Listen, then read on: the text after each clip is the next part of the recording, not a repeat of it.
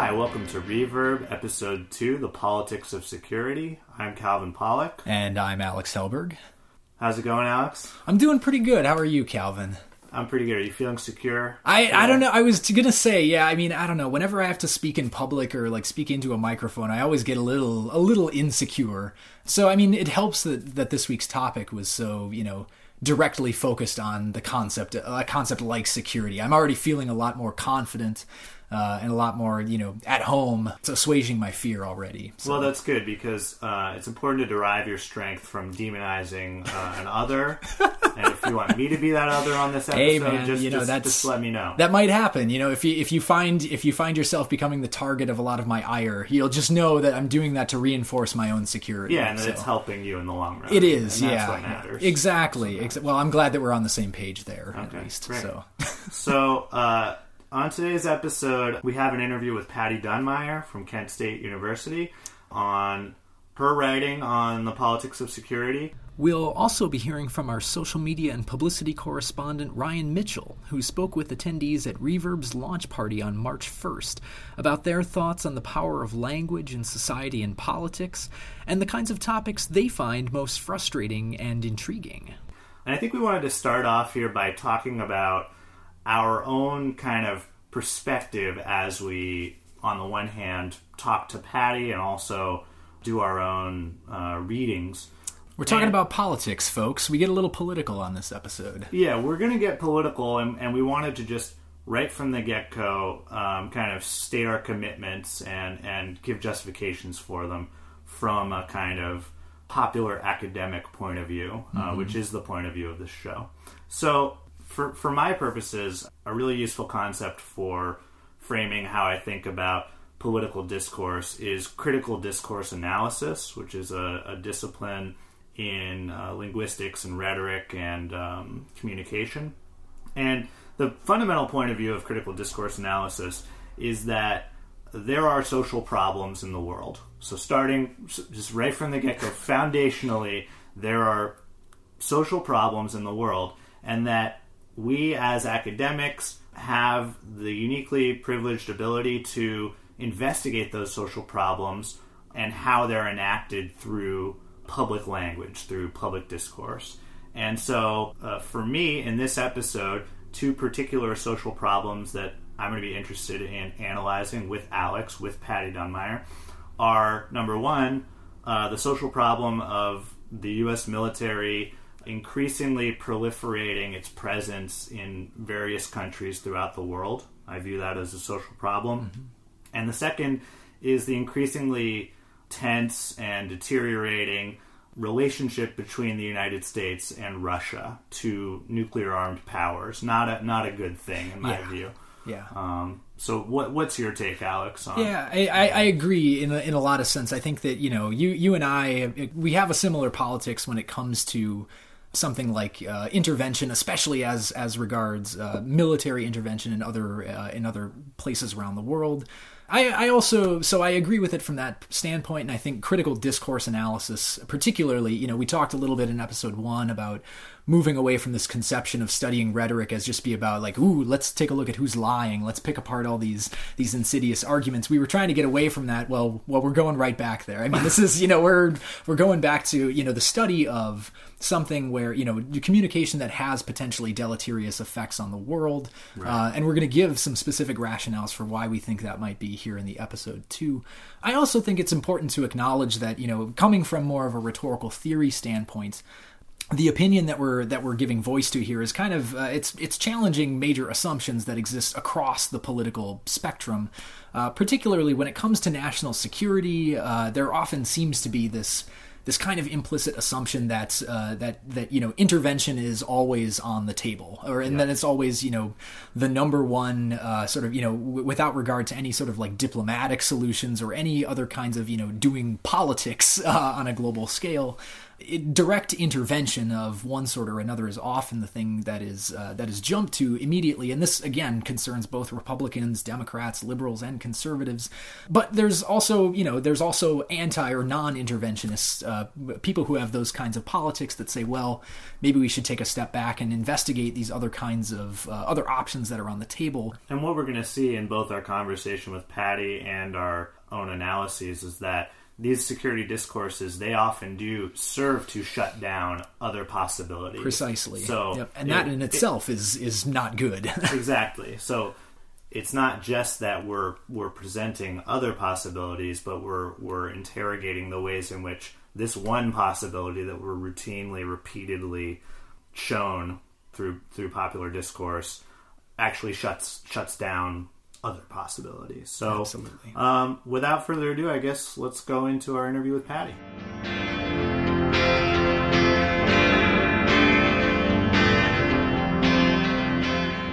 So welcome, everybody. Today we're sitting down and talking with Dr. Patricia Dunmire, Patty Dunmire, who is a professor of English at Kent State University, the author of a number of scholarly articles and book chapters, as well as the 2011 book, Projecting the Future Through Political Discourse, The Case of the Bush Doctrine.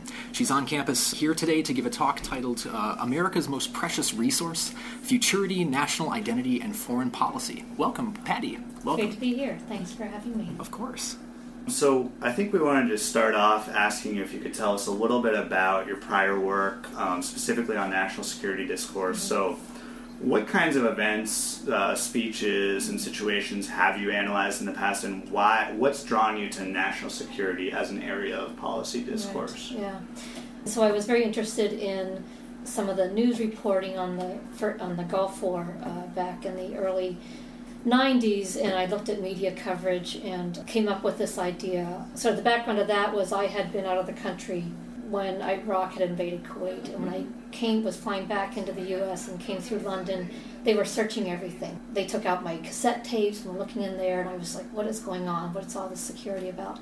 And what intrigued me was how I was so unaware that anything had happened, and all of a sudden the country's getting geared up for war. And it's like, how does that happen? Yeah.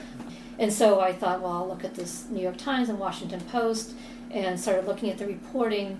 And it's like, well, this Iraq invasion of Kuwait is a big deal. And it turns out that wasn't really what they were reporting on. They were reporting on a projected event of Iraq invading Saudi Arabia. So I got very interested in, they're talking about the future, and that's not what news is supposed to be doing. It's supposed to tell us what had happened. Mm. It took me a while to realize that I was interested in the discourse about the future. That's where it all started. I've always been interested in politics ever since I was a kid. I was the youngest of 4 children, and I don't think my mom wanted to watch Sesame Street, so we watched the news in the morning when I was at home, and that kind of thing. So yeah, why am I interested in national security? I just think after 9/11, again, 9/11 was another moment where it seemed like the country had been making a certain amount of progress, and particularly like Seattle, 1999 had happened, and you had Turtles and Teamsters together again. You really felt like, okay, the labor movement's moving, and all those kinds of things in the right direction. And then 9/11 happens, and it's like, okay, all bets are off. They're going to start cracking down, and there's going to be, this hyper security. And so there's that, just living in it and having to think about it. I grew up basically in the Cold War, and that had a huge impact. And so I'm interested in going back and looking at that discourse and thinking about, how did they construct this all-encompassing fear? And when you're looking at contemporary issues, it seems to me having a historical perspective is really important. Absolutely. The more things change, the more they stay the same. So I've gone back and forth between being interested in the post-Cold War moment, and then also getting back at the beginning of the Cold War and seeing how those two moments talk to each other, get reproduced, that sort of thing. Yeah. So. Well, and you mentioned Seattle protests and how things sort of generally, like the Overton window, shifted after 9/11. I wonder, how do you think about the connection between national security discourse and the political spectrum writ large? Is that part of what draws you to it? Is kind of how it's a way of seeing or thinking about the political spectrum writ large? Yeah, I mean, I think national security issues isn't a party issue. I mean, Right. they all seem to be saying more or less the same thing. Yes. And I'm not saying that there aren't discriminations between maybe how Obama talked about it and how Trump does, that sort of thing. But in terms of the work I've done, there's overarching themes that just keep getting reproduced, that sort of thing. So I think there is this sort of singular voice about, what kind of security, why we need security, all those kinds of things. But I guess what I'm asking is, do you think there's a sense in which discourses about security also have very important implications for domestic issues like labor? Oh, yeah. Yeah, I would think so. I mean, I suppose in some ways it's about clamping down on resistance, clamping down on criticism of, sort of how the world works and what the country does and those sorts of things. I mean, after 9/11, you weren't supposed to criticize. You were supposed to be patriotic, and we had to come together as one. That's always a trope when we're going to war. In the lead up to the Iraq War, we read the Post-Gazette, and all the editorials were like, we shouldn't do this, we shouldn't do this, we shouldn't do this. The day the bombs dropped, they said, okay, we've got to come together. There's no more time for discussion. And that just seems bizarre to me. So I think there is that impulse to sort of not quash resistance, but constrain resistance, to constrain alternative voices. But those are moments when they're most needed. And I think we may be seeing more now in the age of Trump that we can't be expected to speak with one voice, and that people who maybe hadn't thought about that we need to keep still fighting for progressive issues and that sort of thing. Maybe that complacency is gone now that we've got, the progress, quote unquote progress we've made with Obama, and I put that in quotes for lots of reasons, isn't something that we could just expect was going to continue, that sort of thing. So yeah, absolutely.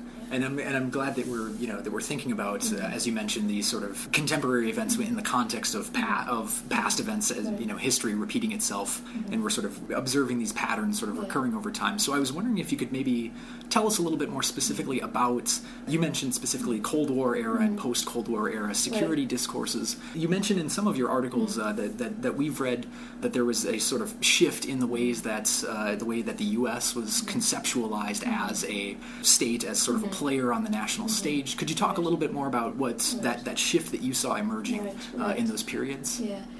So what's interesting at the end of World War II is the way the nation's leaders see their role on the global stage. And so in one piece that I wrote, I talked about the change in metaphor. So it had been the case that the country was sort of understood itself for the leaders as the sanctuary of democracy, that this is where people come to and they can live a democratic life. But after World War II and the end of the British Empire and decolonization, there's a shift in the metaphor to a powerhouse, the idea that we are going to exert our influence out in the world, that sort of thing. And so and I'm not saying that we weren't interventionists and expansionists before that, but it seems like an important moment to think about how do we imagine what we're doing, that sort of thing. So, and I think it goes along with this shift of, America as this isolated nation. I mean, one of the things that, the colonists and the founding fathers talked about was like America is a special thing because we're new and we're physically distinct and separate from the European past, and we can stay out of those problems and do our own thing here. And so I think for years in that notion of sanctuary, Thomas Paine referred to America as a sanctuary where people go, et cetera, et cetera. But then, you've got technological changes and time and space are different, and so now, we need to start thinking about what we can do out there and sort of extending, there's actually a term, extending our security perimeter ever more broadly, that sort of thing. So that's a shift. And so now there's talk about, and this is like Clinton era, end of Cold War stuff, about integrating the global environment into sort of not the American system, we wouldn't call it that, but sort of the dominant political economic system. And we would probably call it the global system. Right. Yes, right. Yeah. Right, That's exactly. Yeah. Yeah. Again, and that's the kind of the important, really the compelling part of, or one of the most compelling parts of your work is that it really matters how we frame these things. That the way that we talk about these issues has implications for the ways that these eventually become enacted in policies and strategies for diplomacy or military strategies and things like that. So and to that end, could you also talk a little bit more about some of the things that you analyzed, some of the texts or some of the specific instances of discourse where we could sort of see this change emerging in policy discourse? Right. I've looked at the National Security Council Resolution 68, which is, along with Kennan's long telegram, one of the key documents that sort of mapped out what Cold War policy was going to be about. And I've looked at that in the context of Henry Luce's the American Century. And what's really, it's great to sort of go into some of these documents, and I think that's partly why I like national security stuff, is you go in it and you sort of don't know what's there, and you're sort of naive, and then all of a sudden you see that they're just saying out straight that we want to control the world. They don't quite say that they want to shape the world in a way that accords with American values. And I remember doing a couple of conference presentations where I was talking about some of this language, and this might have been more Dick Cheney and the neocons. I remember saying one thing in particular, I can't remember what it was, and somebody in the audience gasped. And so it wasn't like you didn't even have to analyze. You just said, that this is what they say. Just pointing it out is sometimes almost enough. So anyway, so you read that, and then you read these documents, and they'll say, and in a lot of the analysis of the Cold War is about the policy of containment and how we had to contain the Soviet Union. But there wasn't much talk about the fact that we articulated in those documents this expansionist agenda, that we need to shape the world in a way that suits us, and of course it's talked about in a rhetoric of universal values, and this is good for everybody. That's not talked as imperialism, and then it says and we would do this even if there wasn't a Soviet Union. So then it's like, okay, what's going on here? And so you can see really the use of that evil other as the way to legitimize this expansionist project. So that stuff has been very interesting. And what I'm going to talk about today is this theory called modernization theory, which, I just happened upon. I was in San Francisco and saw a book on the shelf, and it said Mandarins of the Future, and I was like, anything with the future, and I grab it. And I learned about this, this theory about how to develop underdeveloped countries, and that's amazing stuff. It's about helping people and all those, and sharing the benefits of our technology and that sort of thing. But it's really striking stuff. So I've looked at that. I've looked at national security strategy documents are interesting to look at, and I've tied more recent ones back into the post-Cold War era. These moments of change or supposed change, historical ruptures or whatever, where people are like, okay, what comes next? So after World War II, what comes next? After the Cold War, what do we do? And I've looked at Bush and Clinton, both Bush's and Clinton and Obama's national security strategies, again, to think about how do you talk about, part of the issue is continuing a future that's very much in keeping with the present, and so moments of change call into question the status quo, and might be a moment for other ideas, that sort of thing. So it seems to me that a lot of the discourse and frenzy is around, okay, how do we control this? How do we contain this kind of ruptures? So I think those are really interesting sort of discursive moments to look at. Yeah, and it's fascinating too that you mentioned, especially for something like modernization theory, but I would imagine for a lot of other policy discourse too, it's often couched in a lot of these values that would seem to be sort of universal or universally positive, right? Like we are all about human rights, and we're about helping people, and about again I guess, would you call it a metaphorical idea of an underdeveloped nation, or sort of a framing of a country as being either developed or underdeveloped? It seems like that framing is all about, we're going out and we're helping people. And yet that seems to be that there's not all that's at play there. So I guess what other things in the discourse can we notice that's that might be a little bit less ironically positive, and maybe a little bit more pernicious. Right. And you were asking earlier about how some of the sort of strategies have changed, and I was just thinking about this yesterday. So it used to be developed, underdeveloped, first world, third world. And I think since the end of the Cold War, maybe a little bit before, there became this notion of zones. A zone of democratic peace and a zone of chronic trouble. And so you don't talk in terms of development, underdeveloped. You talked about these areas, these zones, and which one is going to, again, sort of extend itself into the future.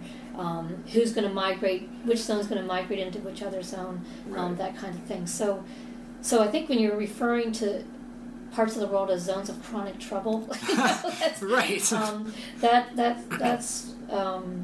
That's pretty amazing discourse. So yeah, in terms of stuff I look at, most of the really awful language is attached to, our enemies, right. That they want to destroy and they want to revert and they are tyrannical and all those kinds of things. And how do constructions of space and time play into that? Right. Play into that threat construction and self-other construction? Right. So I've been thinking about Fairclough's concept of space-time, and he gets it, there's a legacy to that idea.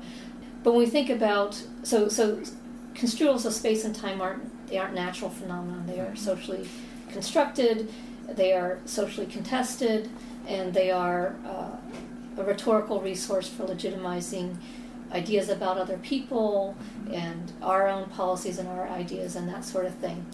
And I've been thinking about that in terms of the us-them dynamic. And it seems like a lot of times when we talk about us and them, we identify us and them in terms of behaviors and values and moral dimensions and things like that.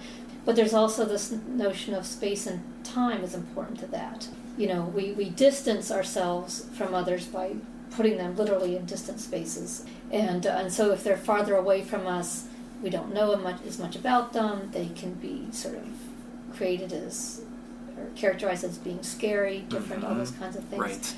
But then there's the temporal part of that, and this is, Said and Michael Shapiro and Fabian talk about time having this signifying function. So it seems to me, so I've got this argument that, the future is this privileged space, and that you can locate different people on different moments on a temporal trajectory. And so one way of othering people is to put them farther back in time or in a different temporal space. And so, and a lot of that's what the development discourse does, and that's what a lot of, I haven't looked at more contemporary discourse on terrorism, but it's a similar kind of thing. These are, these people who are afraid of modernity want to bring it down, all those kinds of things. And so basically, we can claim the future, and then the idea is that we will give the future to them, that sort of thing. But they're a problem because they're past, and they're a problem because of their pastness, the fact that they are in this zone of chronic trouble where they haven't learned modern ways, that threatens our future. Part of my argument is that, for example, with the Cold War, it wasn't necessarily a physical threat so much as it was a threat about the future and what the future of the post-World War world would be. So.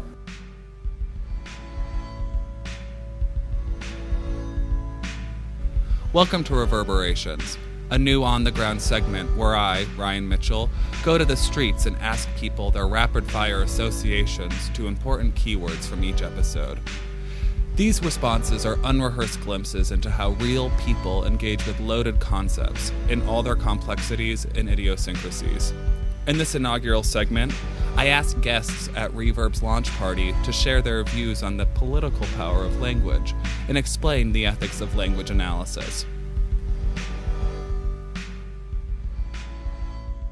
I think language is embedded and a part of every power structure and a semiotic act of meaning making in politics and in every single part of our social relations and institutions. And I think language, as of late, has been mobilized to kind of highlight contradictions of capital and obscure relations of oppression within every single arc of society and institutional apparatus. So, for example, I feel like America as an ideology, as an imperial ideology, mobilizes the language of the free market system, of bootstrap ideology, and basically basically obscures every single social relation and economic relation between classes, between people, between genders and sexualities and race as historical and social categories in this country. And a good example could be anything from like believing in the free market as divorced from those social and historical relations, and our welfare system, our healthcare system, our reproductive rights. Every single part, every intersecting issue of those social and economic relations is obscured by language in its contradictions. But I think we can mobilize language in terms of justice and human rights that should be available for every person regardless of their position in society, which seems pretty straightforward, but I think we've mobilized language to obscure that fact over and over again. But like as us, we're forced to interpret these claims that scientists make, that other people make, and that can happen in many different ways. And so if we live in a democratic society, people are always going to be making claims, and we're always going to have to be evaluating the truth of those claims in some way or another. And an orientation toward understanding the way that rhetoric is used to make those claims will help us better understand, how information can be used to manipulate us, what kind of claim is more likely to be perceived as true, and what kind of claim maybe is more true. Where I think that there is, I will try not to use too much jargon here, something about speaking the truth that is attractive to people. Like I think human beings, not to necessarily ascribe a teleological function to them, but human beings in general, in their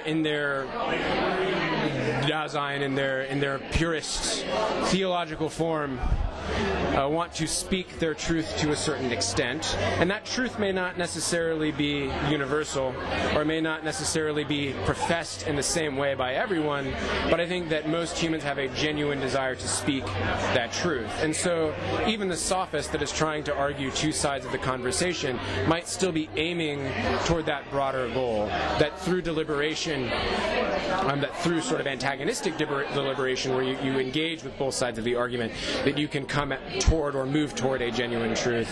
And I think people have different methods of achieving that, and that we have different, I don't want to say like socially constructed positions through which that happens. You have the professor, you have the priest, you have the journalist,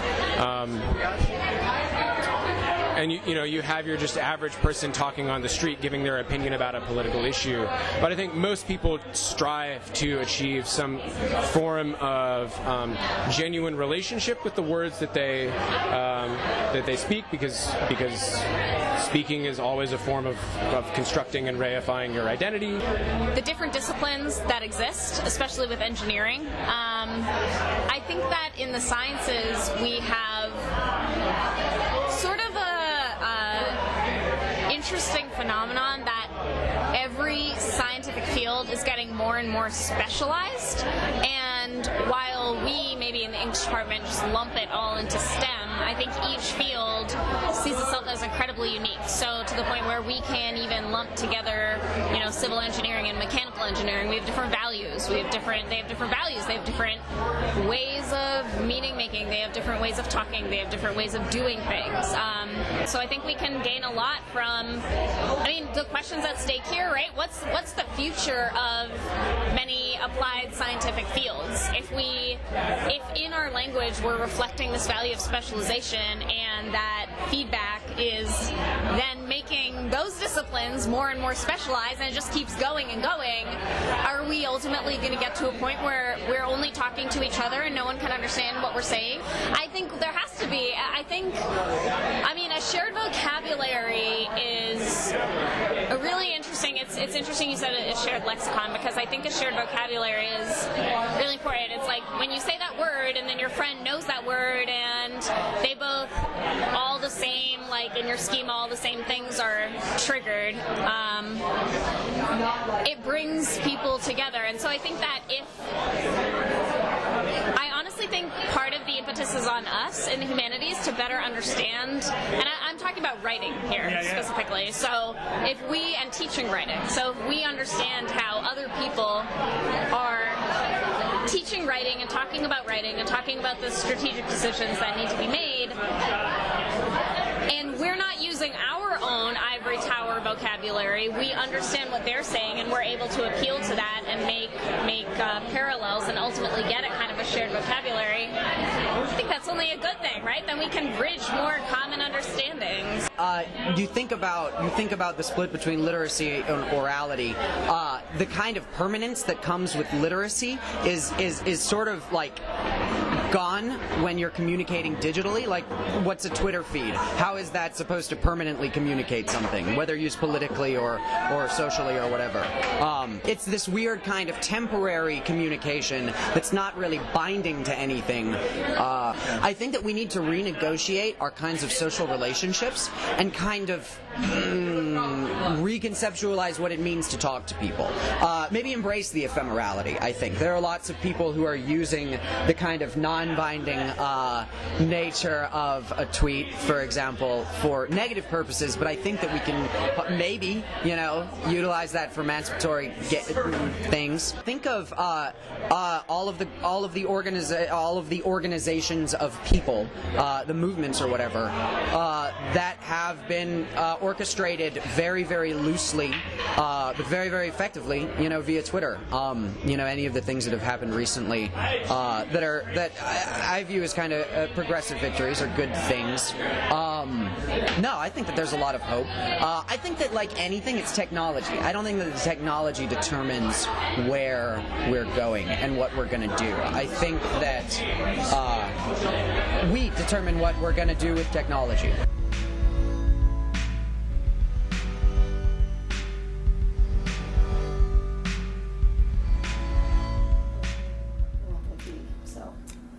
Yeah, and I think, you mentioned more contemporary discourses of terrorism, and that really raises, one really troubling question that we sort of thought of that we wanted to talk about with you today was this issue of the ways in which national security policy now feels just so removed from the everyday discussion, even awareness, attention of Americans.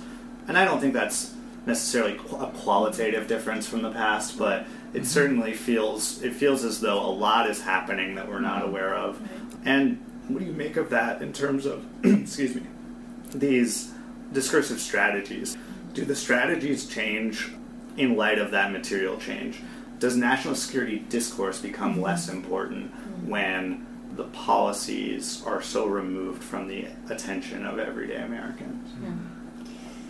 Or do you reject the premise? I guess, we can maybe give an example of what we were thinking of. Just to, again, contextualize this, we were talking about, there was this whole big kind of fiasco with President Trump recently where he had this phone conversation with a widow whose husband was a U.S. soldier who had died in Niger. And, there was, of course, the whole big splash story about, he said, he knew what he was getting into and everything. But then there was also this other question that started bubbling up, which is, wait, we have troops in Niger? Like, what are we doing there? We have somebody like John Kelly who comes out and gives a statement that says, essentially, I don't have the actual quote up here, but it's something to the extent of we're in lots of places, and we're it's kind of throwing around this talk about we're doing this for the sort of the security of the globe. We're doing it to keep these places stable as well. So he's giving he's using a lot of these strategies that I think that you're pointing out about sort of containing or maintaining a certain level of stability and security, and that it's kind of the U.S.'s responsibility to do that. But at the same time, that wasn't being talked about before this sort of leak of a kind. And I guess for us as people who we read a lot of public address scholarship about war rhetoric, which tends to kind of assume that you need to unify the public to gain strong public support. And it feels like the rhetoric now is less about garnering public support than about garnering a kind of public acquiescence. Yeah, when you were asking the question, I was absolutely thinking about the Niger example.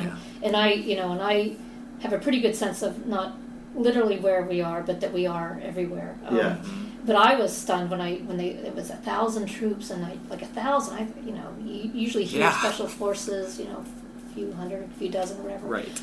So I think it doesn't make national security discourse any less important, because I don't know that the public attends to it anyway. I mean, it'll come up in speeches. You'll see in the national security document that Bush will be using phrasing and that sort of thing. And I don't know how you would ever get the public to pay attention to this stuff. I mean, not that the public couldn't, but there's lots of pressures and all kinds of things. Right.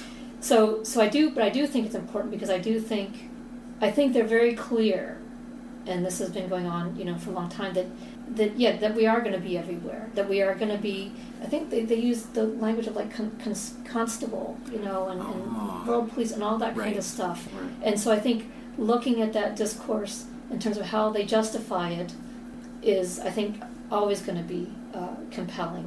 And I think it may be even more so, because I don't know that, we haven't declared war, since forever. And I just mentioned this to my graduate students, and they had no idea. Yeah. Because they were saying, well, wait, if he wants to do anything, then Congress will have to do it. And I'm like, we haven't declared war. Right. And they looked at me like I was crazy. So it may not be that, knock on wood, who knows what Trump is doing, but our national security isn't about waging war. It's just about constantly just being everywhere. And it's the stability is this hyper value, right? Yeah. Again, that's all about stability, status quo, and of course it's needing stability for financial reasons, those kinds of things. So you have stability by just tamping down, this little eruption here and tamping down the eruption there. And, and it's very Orwellian, it's very science fiction-y, and it's really quite it's just it's pretty scary stuff. Yeah, and in terms of tamping down these challenges, right? You in your work on futurology, you talk about the ways that futures research, which is this kind of research area, which is really fascinating. But the futures research tends to assume, again, kind of that powerhouse metaphor that the West goes out into the rest of the world and futurizes the rest. So the other current case study we wanted to bring up is this issue of the Trump campaign's collusion with Russia. And something that occurred to me reading your work in preparation for this was that is part of what is so hot about this scandal the idea that in this particular case it feels almost as though the rest violated that assumed power relationship between the West and the rest. The idea that we've been brought into an uncertain future as opposed to having controlled it ourselves. So meaning with Trump coming in, or the outcome of the election, and we're going to do another segment on the show that kind of looks at the language of how people have talked about the Russia scandal, using words such as using language like Russia hacked our election, or that there was sort of an infiltration of Russian influence into this kind of thing, which has this notion that there's been some kind of manipulation, that there's been an invasion of a sort. So it kind of seems to be almost like a little bit of a reversal, or it's counteracting some of the things that you talk about in what our traditional conception of West-East or West-Rest relationships have been, at least discursively, put out there as this is what the future holds. We can even think about this. One of the things that I really like a lot about, I actually wrote down a quote from the article, which is called, I believe it's Knowing and Controlling the Future. We'll put a link to it in the show notes. You write here, the content and implications of futurology is obscured by its discursive structure and linguistic features that help bolster its policy proposals and arguments by rendering future possibility as future inevitability. That is, the rhetorical force of interested and motivated proposals for action is achieved in part by presenting those proposals as necessitated by disinterested, objective future reality. So if we want to think about disinterested, objective future reality. I'm remembering back to, and I'm sure a lot of our listeners, were following things like the 538, Nate Silver sort of statistical predictions. The forecasting that had put, Hillary Clinton as, being having a 98.1% chance of winning. Which is you couldn't imagine it any other way. Right. You couldn't imagine that it really could have been Trump. I mean, I think that it really speaks to the extent to which, this kind of future orientation that is often, put forward through this sort of imagined idea of, we have the data so we can know and predict the future. And that was just so undermined by the outcomes of the election itself. Right. Yeah, and I find myself thinking, as I do, that they're going to bring him down. There's got to be something there. I mean, the Washington Post keeps hammering on this. They're always talking. They know stuff. And it's like, what am I saying? Like they thought he was going to lose the election. So you are all of a sudden like, and I guess part of that is an impulse to believe that things will work out. That this is a horrible thing that happened. He's a horrible person. He works with horrible people. He has horrible ideas. That can't really be legitimate, and so somehow it'll get turned around. And so it's that hope in the future, in a certain sense. I think the other thing that I've been thinking about, like with Trump, and I think that, which on the one hand is really telling, but on the other hand I think is maybe a positive, is this notion of a progress. I mean, I think that we live in a country where typically people think that we just keep progressing. Things always get better, and it's inevitable. Kind of teleological. Right, exactly. Yeah, it's always better. And so I mentioned earlier, I think there was this liberal complacency that, nope, we are post-racial, and women, rock, and they're considered equal, and we've got, gay rights and all those kinds of things. And so you feel like, okay, finally, and then this happens, and then all of a sudden it just turns around. All of a sudden it's like, no, we have to remind people in the White House that the Civil War and slavery were bad. It's not an honorable thing. And so this notion of progress is just razor thin, and one people's progress is another person's problem. And so again, it's that fight over the future. This is a progressive future for some people, and a progressive moment. Other people say, no, this is leading us down the road to fire and brimstone, that sort of thing. I think the Trump moment has really sort of blown that wide open and said, And so the positive part is that,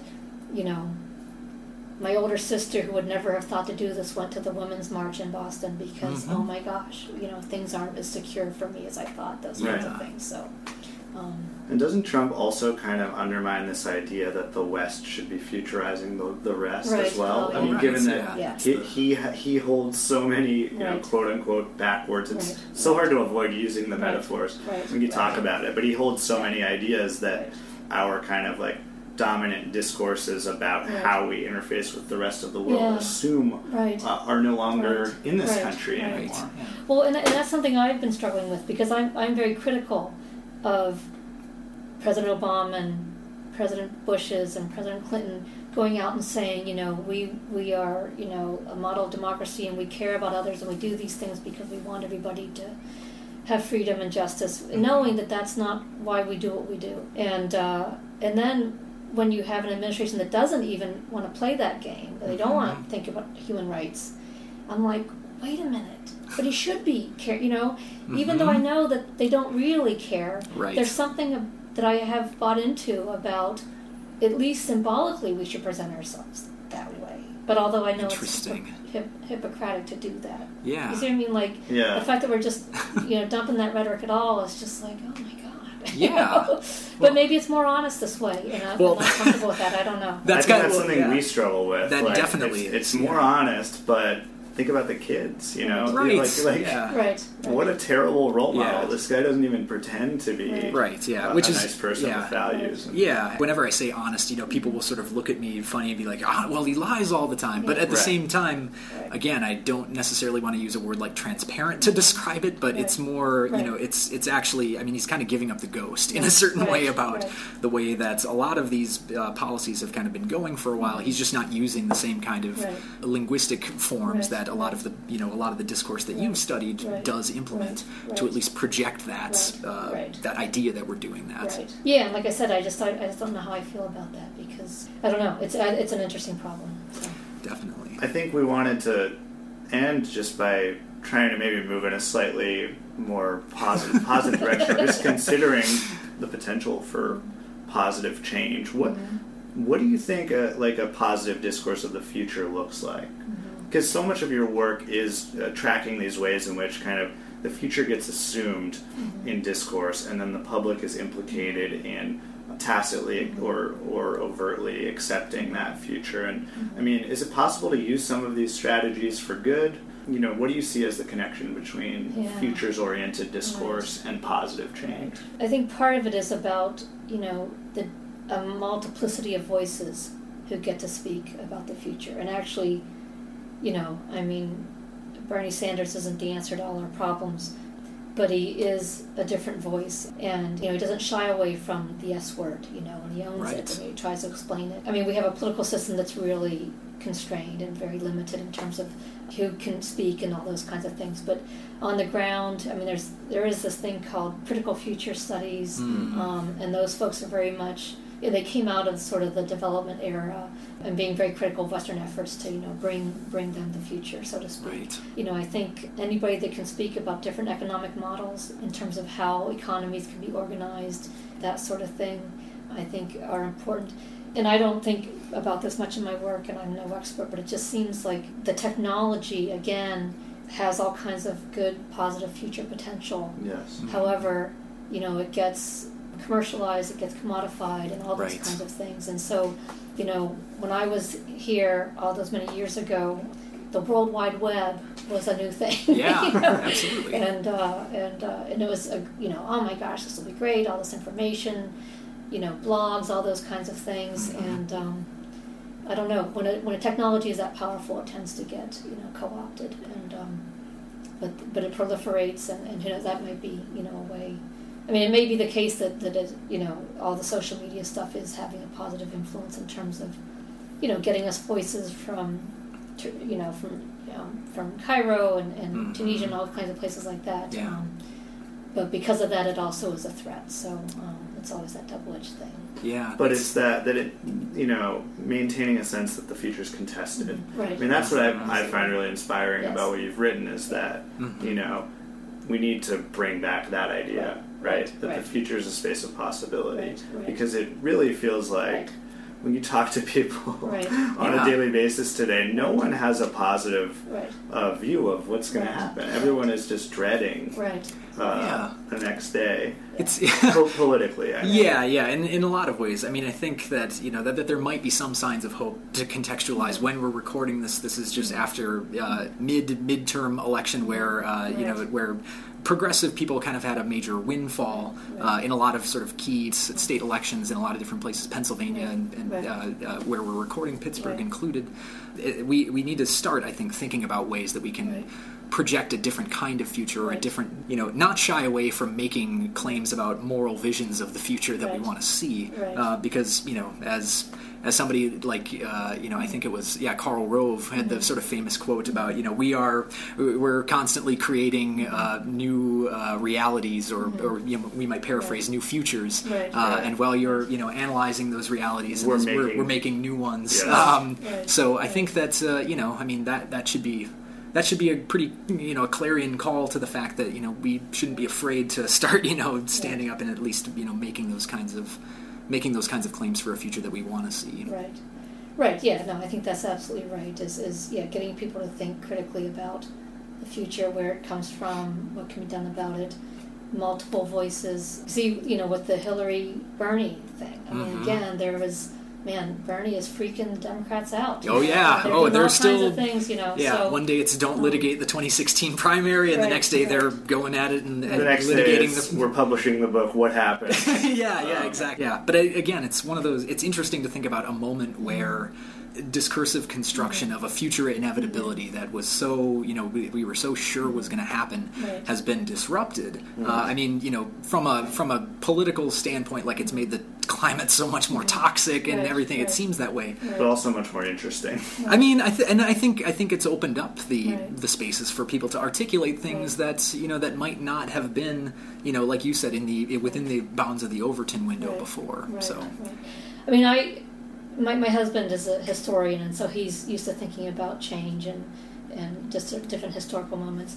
And when I would be like, oh, we'll never get rid of the death penalty. That's here forever. There's no way. There's no way. Right. He's like, you think people in like 1820s thought slavery was ever going to end? And then it ended. Yeah. And it didn't just end, but it ended. And so we get caught up in our worlds where everything seems so certain and power is, vested in particular kinds of ways, and we can't, again, that inability to really imagine what it would take to make things different. And so that's what I sort of think about when I feel that way, and when I hear students talk that way. It's like, well, there was a whole economic system that was completely ingrained and made a lot of people a lot of money, and the world changed. So I think that idea that it's always contested and contestable is really important. Yeah. Well, I think that's a brilliant note to end on. So, again, thank you so much, Dr. Patricia Dunmire, for sitting down with us, Patty. It's been wonderful having you here and talking with you. Thank you. Again, we'll link to some of your articles and your work in our show notes. Thank you so much. Thank you. Yeah, thanks for coming. Tune in next week for The Politics of Security Part 2, when we'll be further developing several of the themes from our conversation with Professor Dunmire through analyses of two distinct artifacts of security discourse. Our show today was produced and edited by Alex Helberg and Calvin Pollock. Reverb's web designer is Anna Cook, and our publicity and social media team is Ryan Mitchell and Audrey Strome. You can subscribe to Reverb and leave us a review on Apple Podcasts, Stitcher, Android, or wherever you listen to podcasts. Check out our website at www.reverbcast.com. You can also like us on Facebook and follow us on Twitter, where our handle is @ReverbCast. That's REVERB_CAST. Thanks for tuning in.